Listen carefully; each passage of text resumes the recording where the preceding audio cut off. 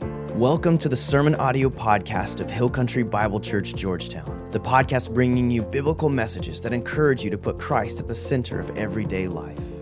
We're here to help you engage in the local church and to invite you into a life that matters through Jesus.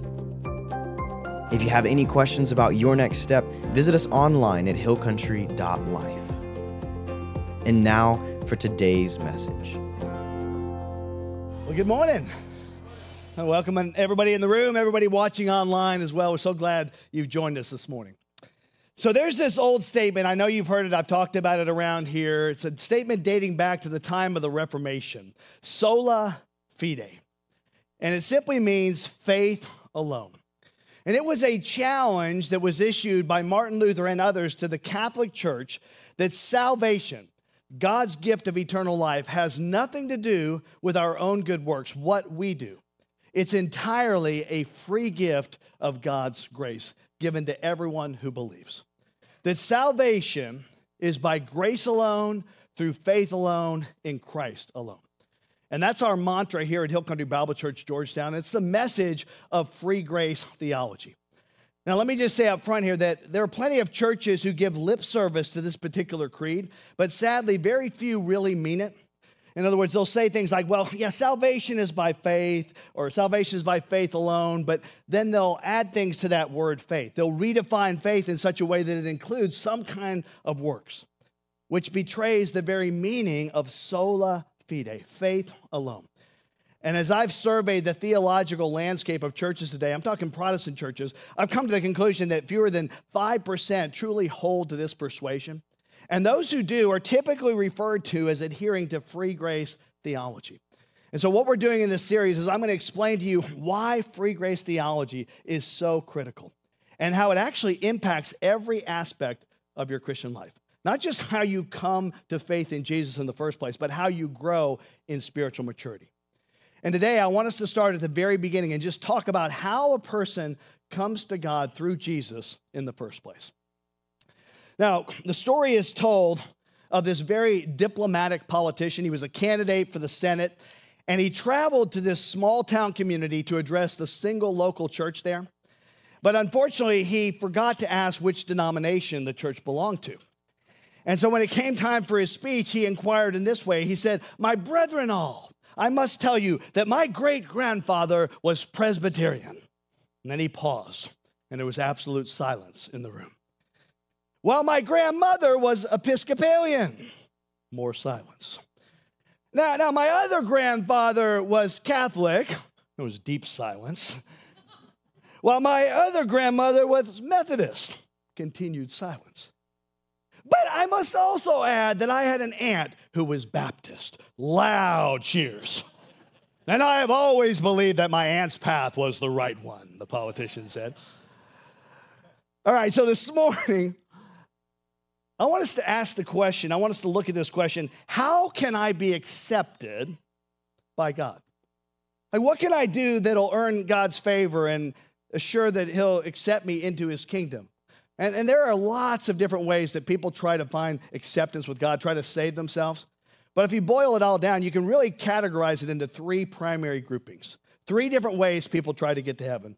The first way is to earn it. Right? Work hard, follow rules, regulations, and rituals. Most of the world believes this. If I just work really, really hard, and in the end, my good deeds outweigh my bad deeds, then I'll make it into heaven. Okay, that's one way. The second way people try to find acceptance with God and make it into heaven is by belonging to the right group. Salvation by affiliation. Like, I'm a blank, and they give you their label, right? Baptist, Lutheran, Methodist, whatever it may be. And much like that politician, they're trying to associate with the in-group. And by the way, just as an aside here, let me just tell you, when we get to heaven, we're going to be worshiping alongside of people from a wide variety of denominations. I mean, I think some people, when they get to heaven, they're going to be in shock, okay? But what a glorious day it'll be when Christians finally get to the point where they no longer believe that their denomination is superior or the only way. Like, when we get to heaven, we're going to be worshiping alongside of Lutherans, represented by the great Martin Luther. And we're going to be worshiping alongside of Baptists, represented by the Reverend Billy Graham, and Methodists, represented by our dear brother John Wesley, and Bible church people represented by Jesus. I mean, it's going to be... Like I said, one day we'll get over our bias. I didn't say now. So, you can try to get to heaven by doing good works, by belonging to the right group, or the final way you can try to get to heaven is by faith alone, nothing else. Not faith plus baptism, not faith plus going to church, not faith plus works, not faith plus tithing. Romans 3:28 summarizes this truth. For we maintain that a man is justified by faith apart from observing the law. Now, as an example of this, in Romans chapter 4, Paul's going to tell the story of Abraham. Abraham was the father of the Jewish nation. In Romans 4:1, Paul calls him our forefather. Abe was the original Jew. Okay? Through Isaac, Abraham's son, the entire Jewish nation was born. But Abraham was also the father of the Arab nations. He's the father of all Arabs, all Muslims. So all the feuding that's going on in the Middle East is really just a family feud between cousins. Arabs and Israelites trace their family lineage to Abraham. And as we're going to see in Romans 4 today, in some sense, Abraham is the father of Christians as well. So 3 major religions point back to Abraham. He truly is the father of faith. And let me give you a little bio on Abraham. Abraham was born in the city of Ur, over in the Mesopotamian valley, Ur of the Chaldees. And in Ur, he most likely worshiped the moon. That's what they did. That was what they worshiped in Ur. They worshiped the moon. And it probably wasn't as much out of rebellion as ignorance. But one day, God, the one true God, appeared to Abram and said, Abram, I want you to take your family, all your family, and move. And Abram says, okay, God, where are we going? And God says, I'll show you when we get there. And that's real assuring, isn't it? But by faith, he moved. He did it. And God said, through this one man, I will make a great nation, the nation of Israel. Now, before we dive into Romans chapter 4, there are 2 key words I want to define up front here so I don't lose anybody in this text. The first word you need to know is the word justified. The Greek term dikaioma, okay?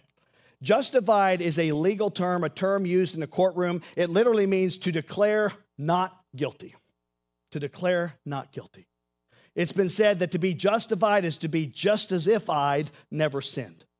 God declares me not guilty, just as if I had never broken any laws. That's justified. Okay, the second key term is the word credited. Some versions use reckoned or counted. It's the Greek logizo. We get our word logic from this. It's a bookkeeping term, an accounting term. And it literally means to compute, to calculate. So when God reckons, he calculates our sin and he calculates what Jesus did on the cross. And when he computes them together, the one cancels out the other. See, God, he looks at the debit column at our sin. And then he looks at the credit column at Christ's righteousness. And the books balance in the end. Okay, that's this concept of credited or reckoned in the book of Romans. Okay, let's dive in here. This is Romans chapter 4. We're going to walk through this pretty much verse by verse this morning. Let's answer the question, how can we be accepted by God? Right, Abraham shows us here. Romans 4, 1-2 says, what then shall we say that Abraham, our forefather, discovered in this matter? If in fact Abraham was justified by works, he had something to boast about, but not before God. Okay, Paul's going to start here by letting us know how we won't be accepted by God. First, and you can write this down, we don't become acceptable to God by doing good works. Paul says if you could save yourself and work for it, then it would follow that you could go out and just boast about it, but not before God. You might be able to brag before people. You may be able to impress other people, but God's standards are so much higher that you just don't impress God, not one iota. Donald Gray Barnhouse once said this, Christ sends none away empty except those who are full of themselves. That's good.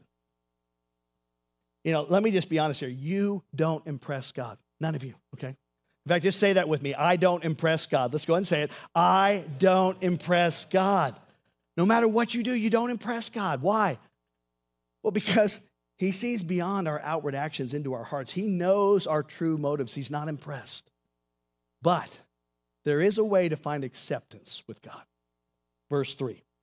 What does the scripture say? Abraham believed God, and it was credited to him as righteousness. Abraham's faith made him righteous.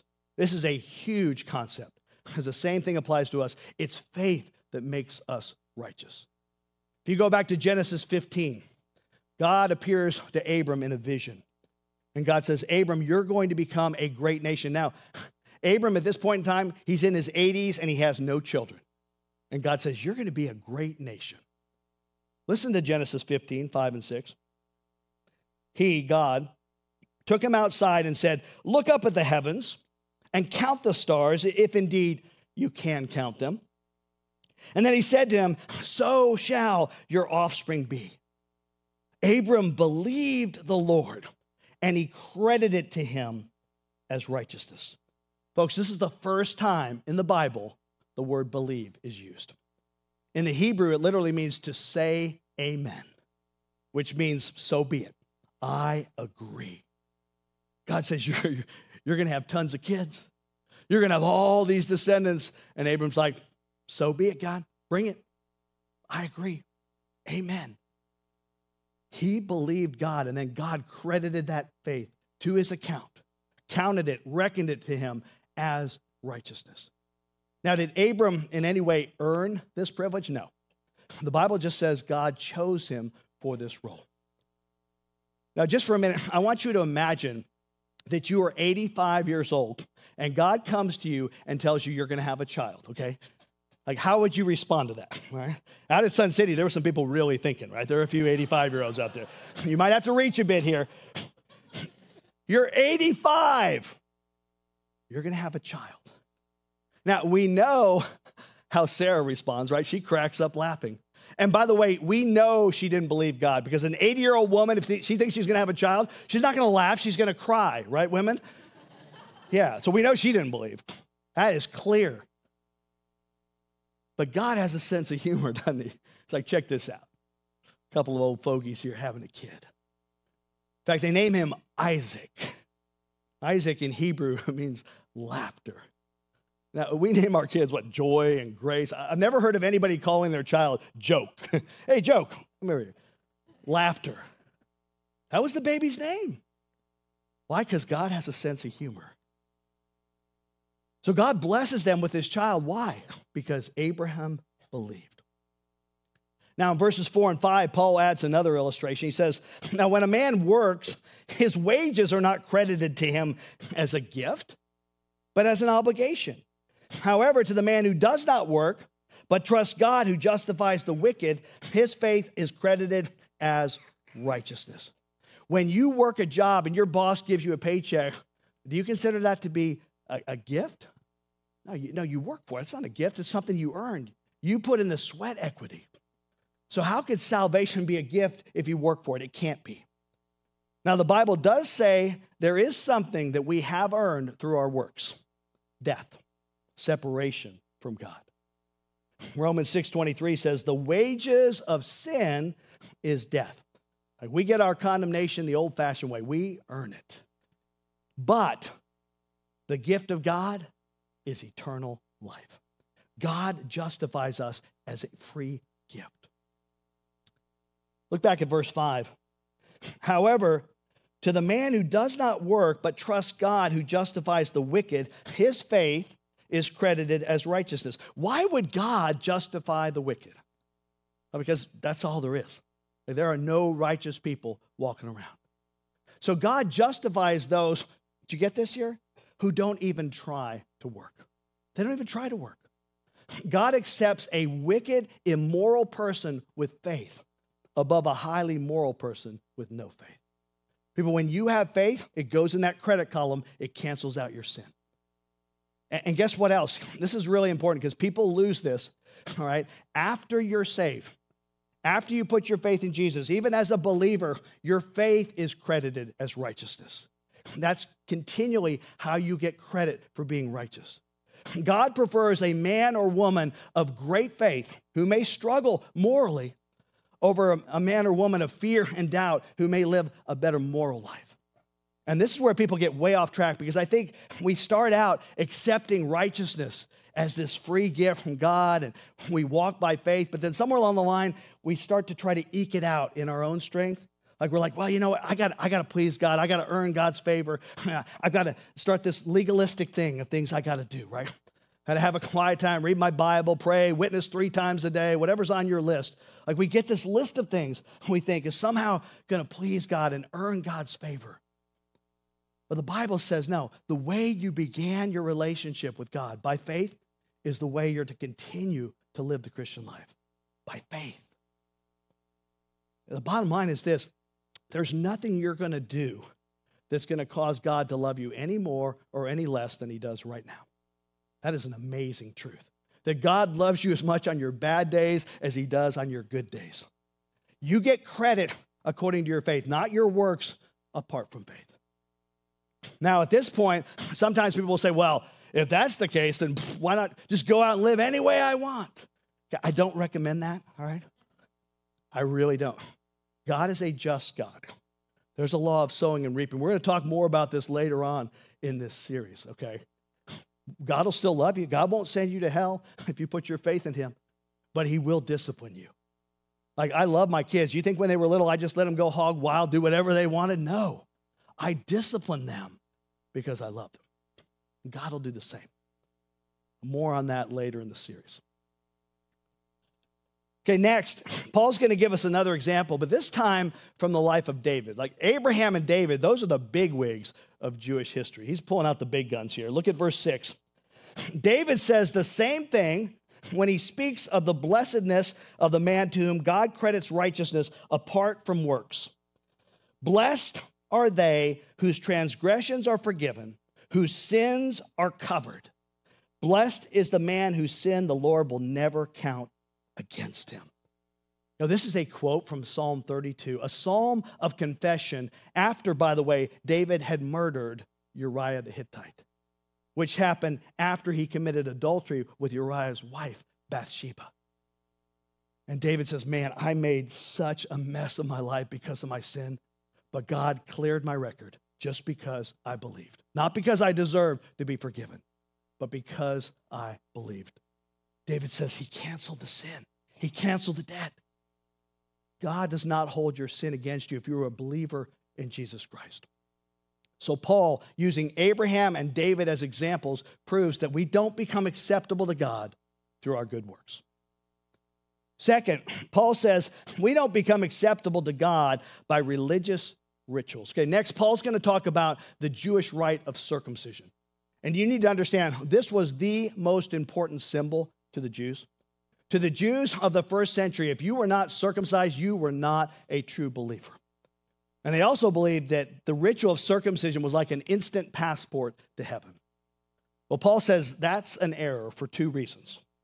First, in verses 9 and 10, we read this. Is this blessedness only for the circumcised or also for the uncircumcised? We've been saying that Abraham's faith was credited to him as righteousness. Under what circumstances was it credited? Was it after he was circumcised or before?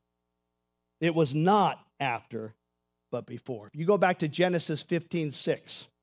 Genesis 15:6, Abraham believed the Lord, and it was credited to him as righteousness. But folks, Abraham was not a Jew at this point. He didn't become a Jew until he was circumcised. And when did that happen? Much later.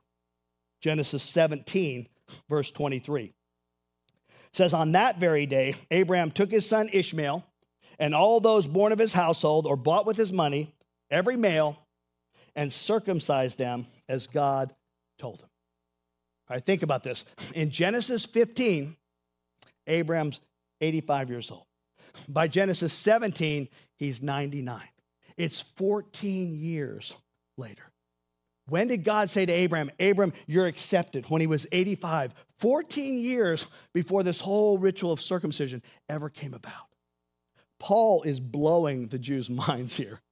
All those who believe, well, you got to be circumcised to be of the faith of Abraham, to be justified. Paul's like, hey, read your Bibles, guys.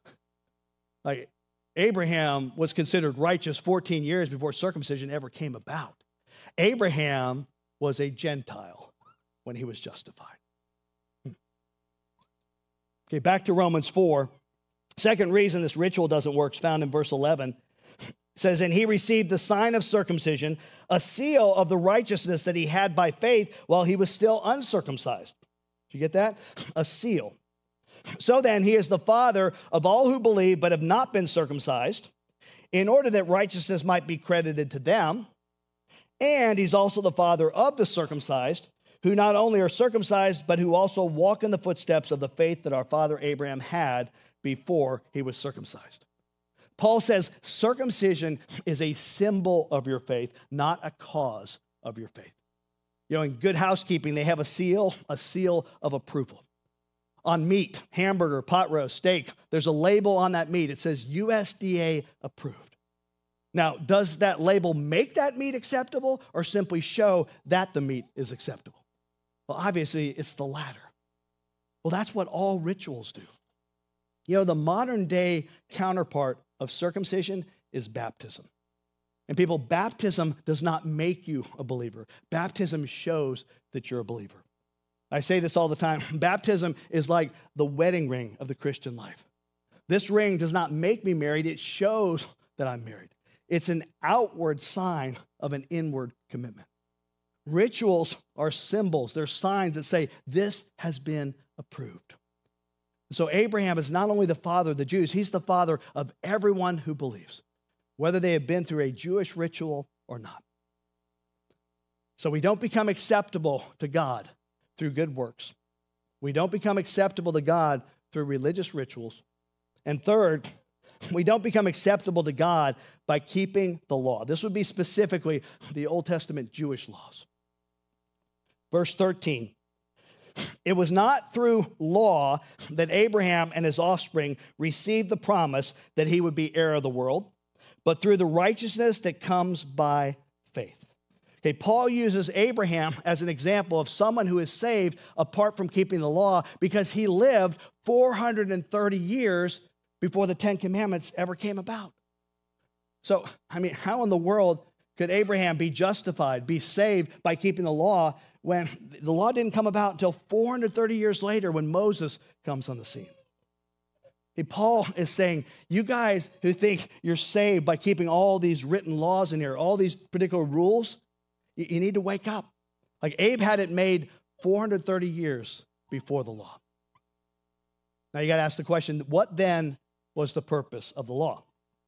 We'll look at verses 14 and 15. For if those who live by law are heirs, faith has no value and the promise is worthless, because law brings wrath. And where there is no law, there is no transgression. So here's the deal. If there is no law to break, you can't pinpoint lawbreakers. Make sense? No law to break, you can't pinpoint the lawbreakers. Now, we all know that there is something about human nature whereby the moment a law is established, what happens? There's like this desire to maybe challenge that law, to test that law. If you go back to Genesis, the very, very beginning, God told Adam and Eve, hey guys, you can eat from anything in this entire Garden of Eden except that one little tree over there. Okay, which one do they want to taste? Right? It's like signs that say, don't touch the wet paint, keep off the grass. Where there is no law, there is no transgression. That means the only way we can keep from breaking the law is if there are no laws. So the purpose of the law was never to save anybody. It was to show us where we blow it and to prove that we don't measure up, that all fall short. So, Paul has proven that we don't become acceptable to God by good works, don't become acceptable to God by religious rituals, and we don't become acceptable to God by keeping the Old Testament law. The only way we become acceptable to God is by faith. At the end of this passage here, Paul addresses one final question. Why did God make our acceptance based only on faith? This is a good question. Why did God choose faith as the means of salvation? Well, Paul's going to answer that question here. To demonstrate God's grace. That's why. verse 16. Therefore, the promise comes by faith, and here it is, so that it may be by grace and may be guaranteed to all Abraham's offspring, not only to those who are of the law, the Jews, but also to those who are of the faith of Abraham, us, those who believe. He is the father of us all. People, salvation is by faith so that it can fully demonstrate God's grace. And the key word here, I think, is promise, because when God makes a promise, it's guaranteed. And this promise is not based on your performance. God doesn't say, hey, if you keep working or keep on believing or keep doing, then I'll keep justifying. Now, once you accept it, it's yours, whether you perform or not.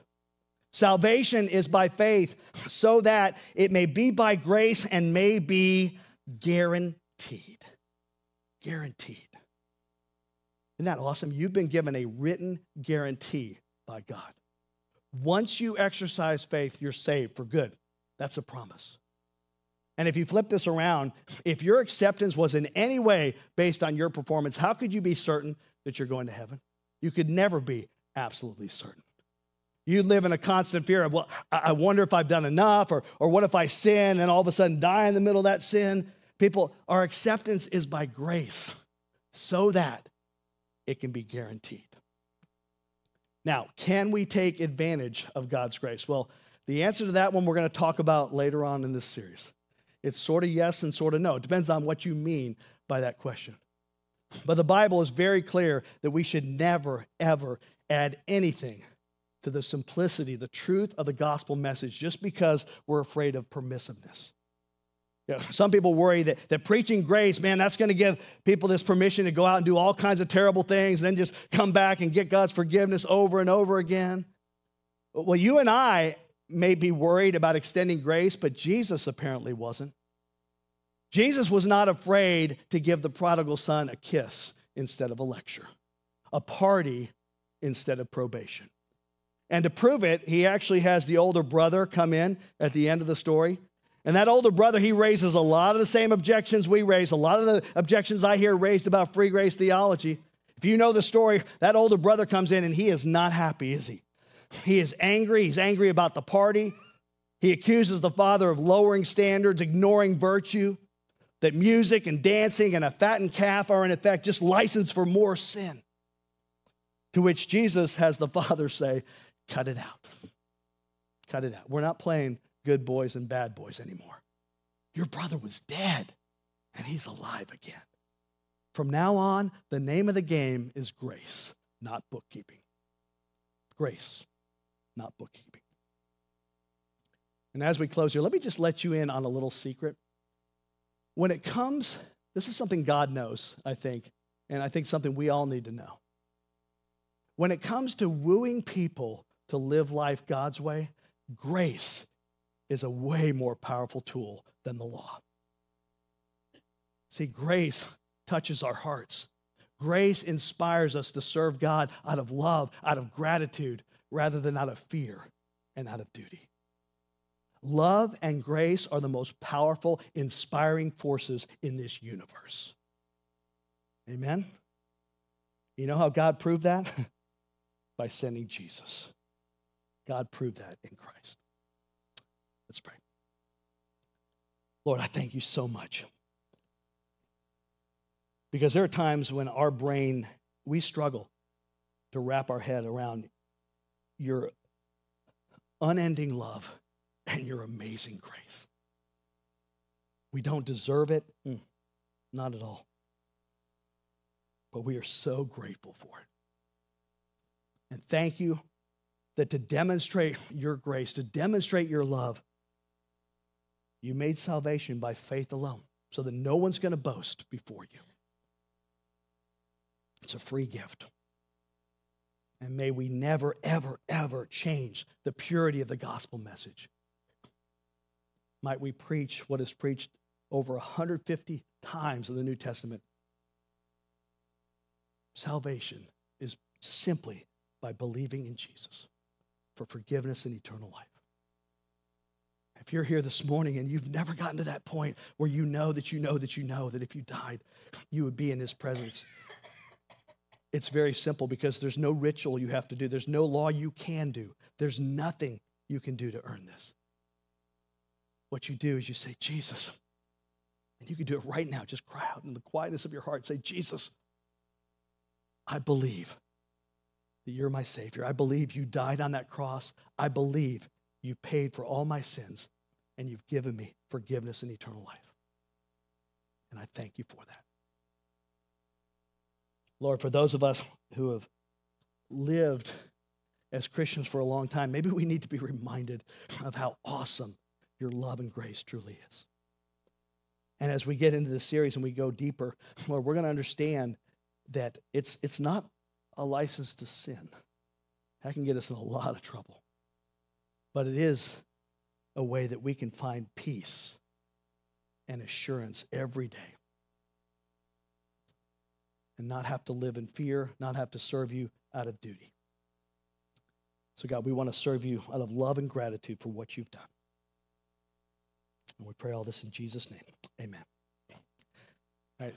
Right now, Josh and Dylan are going to come up. They're going to close us in a worship song. And as they do, I want to bring something to your attention. We have an exciting new tool for you. If you noticed on your bulletin today, on the upper corner, there's a QR code. Okay, we all learned about QR codes during COVID. You went to a restaurant one day, right? And it was like, where's the menu? And like, well, you just take the picture. Okay, if you take a picture of that little QR code, all right, it's going to lead you to a part of our website. You can also go to hillcountry.life that says Life with God. It's a daily devotional. I've been asked for years, hey, could you put out something maybe Monday through Friday where we can just kind of reinforce the message? Because, Brian, statistics show that 90% of what you say on Sunday has been forgotten by Monday, okay? And I'm not offended by that too much, okay? It's just the truth. So how do you reinforce these truths? Well, Monday through Friday, you can do this in a couple of minutes, all right? Very simple. Up at top, there's a key verse, one verse, and then there's a key point, and then there's a little blurb that kind of comes out of the message, a reminder, a little message for the day, one question to ask yourself, and then an application. And you do that Monday through Friday, and God will use that to really reinforce the truth of his word. So hopefully you'll take advantage of that. We're excited about that, a new ministry that we've kind of launched. And give me feedback on how you like it, and we can tweak as we go along. All right, guys, we did some worship.